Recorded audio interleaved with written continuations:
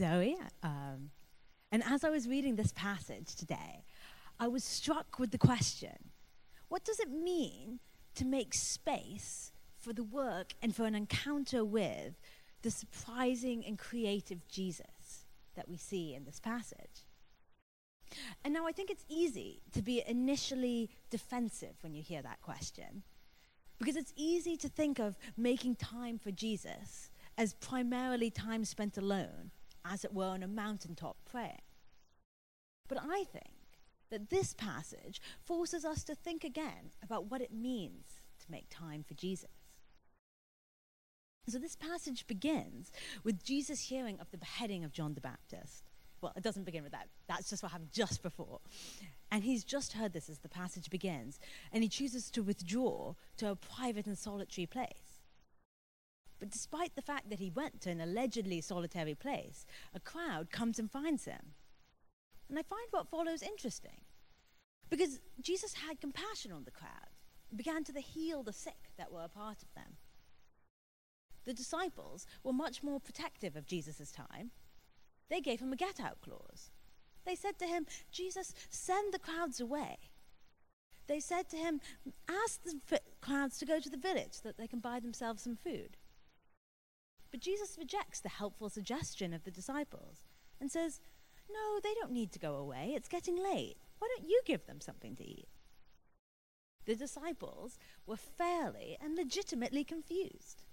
We don't have anything to give this crowd. We have 2 fish and 5 loaves of bread. But yet, Jesus acts in a surprising and creative way, and somehow or another, this food feeds the whole crowd.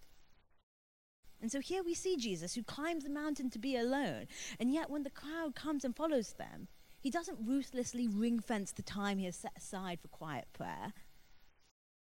Rather, he meets the needs of that crowd through using the poor offering of 2 fish and 5 loaves to feed them and healing them. In the hustle and bustle of everyday life, we see Jesus acting. And once again, the passage goes on, having attended to the needs of that crowd, Jesus once again goes and does find his time to pray. Later, as the disciples sail across the lake, amazed and confused by Jesus' actions, maybe annoyed that they have to commute across the lake to the next place they're going, they cry out and they're afraid because they see what they think is a ghost. Do not be afraid, Jesus responds. And Peter jumps out of the boat and comes to Jesus. But he begins to sink. However, Jesus reaches out and grabs his hand and catches him. And as he and Peter climb into the boat, the wind amazingly dies down. Amazed, the disciples worship Jesus as the Son of God. And once again, we see a remarkable, a surprising, and a creative Jesus.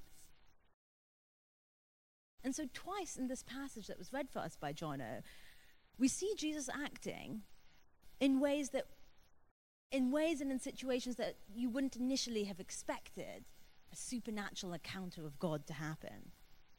The disciples are hoping to wind down for the evening and want to get rid of this crowd full of this hoi polloi they don't really care about. But in this moment, Jesus acts. As the disciples are traveling across a lake, the sort of mundane aspect of traveling, once again, they are met and surprised by the figure of Jesus. And I think that this reading is helpful for us as we're in this Advent season. Because I think that this reading suggests that in the busyness and in the frustrations of just everyday life, we shouldn't forget that we believe in a remarkable and in a surprising and in a creative Jesus. And we believe that he acts today amongst us. And so it would be great for us as a group as we go about our week, as we go about attending to all of our Christmas to-do lists and appointments, that we remember that sometimes Jesus is closer than we think and acting in ways that will surprise us. Let's pray.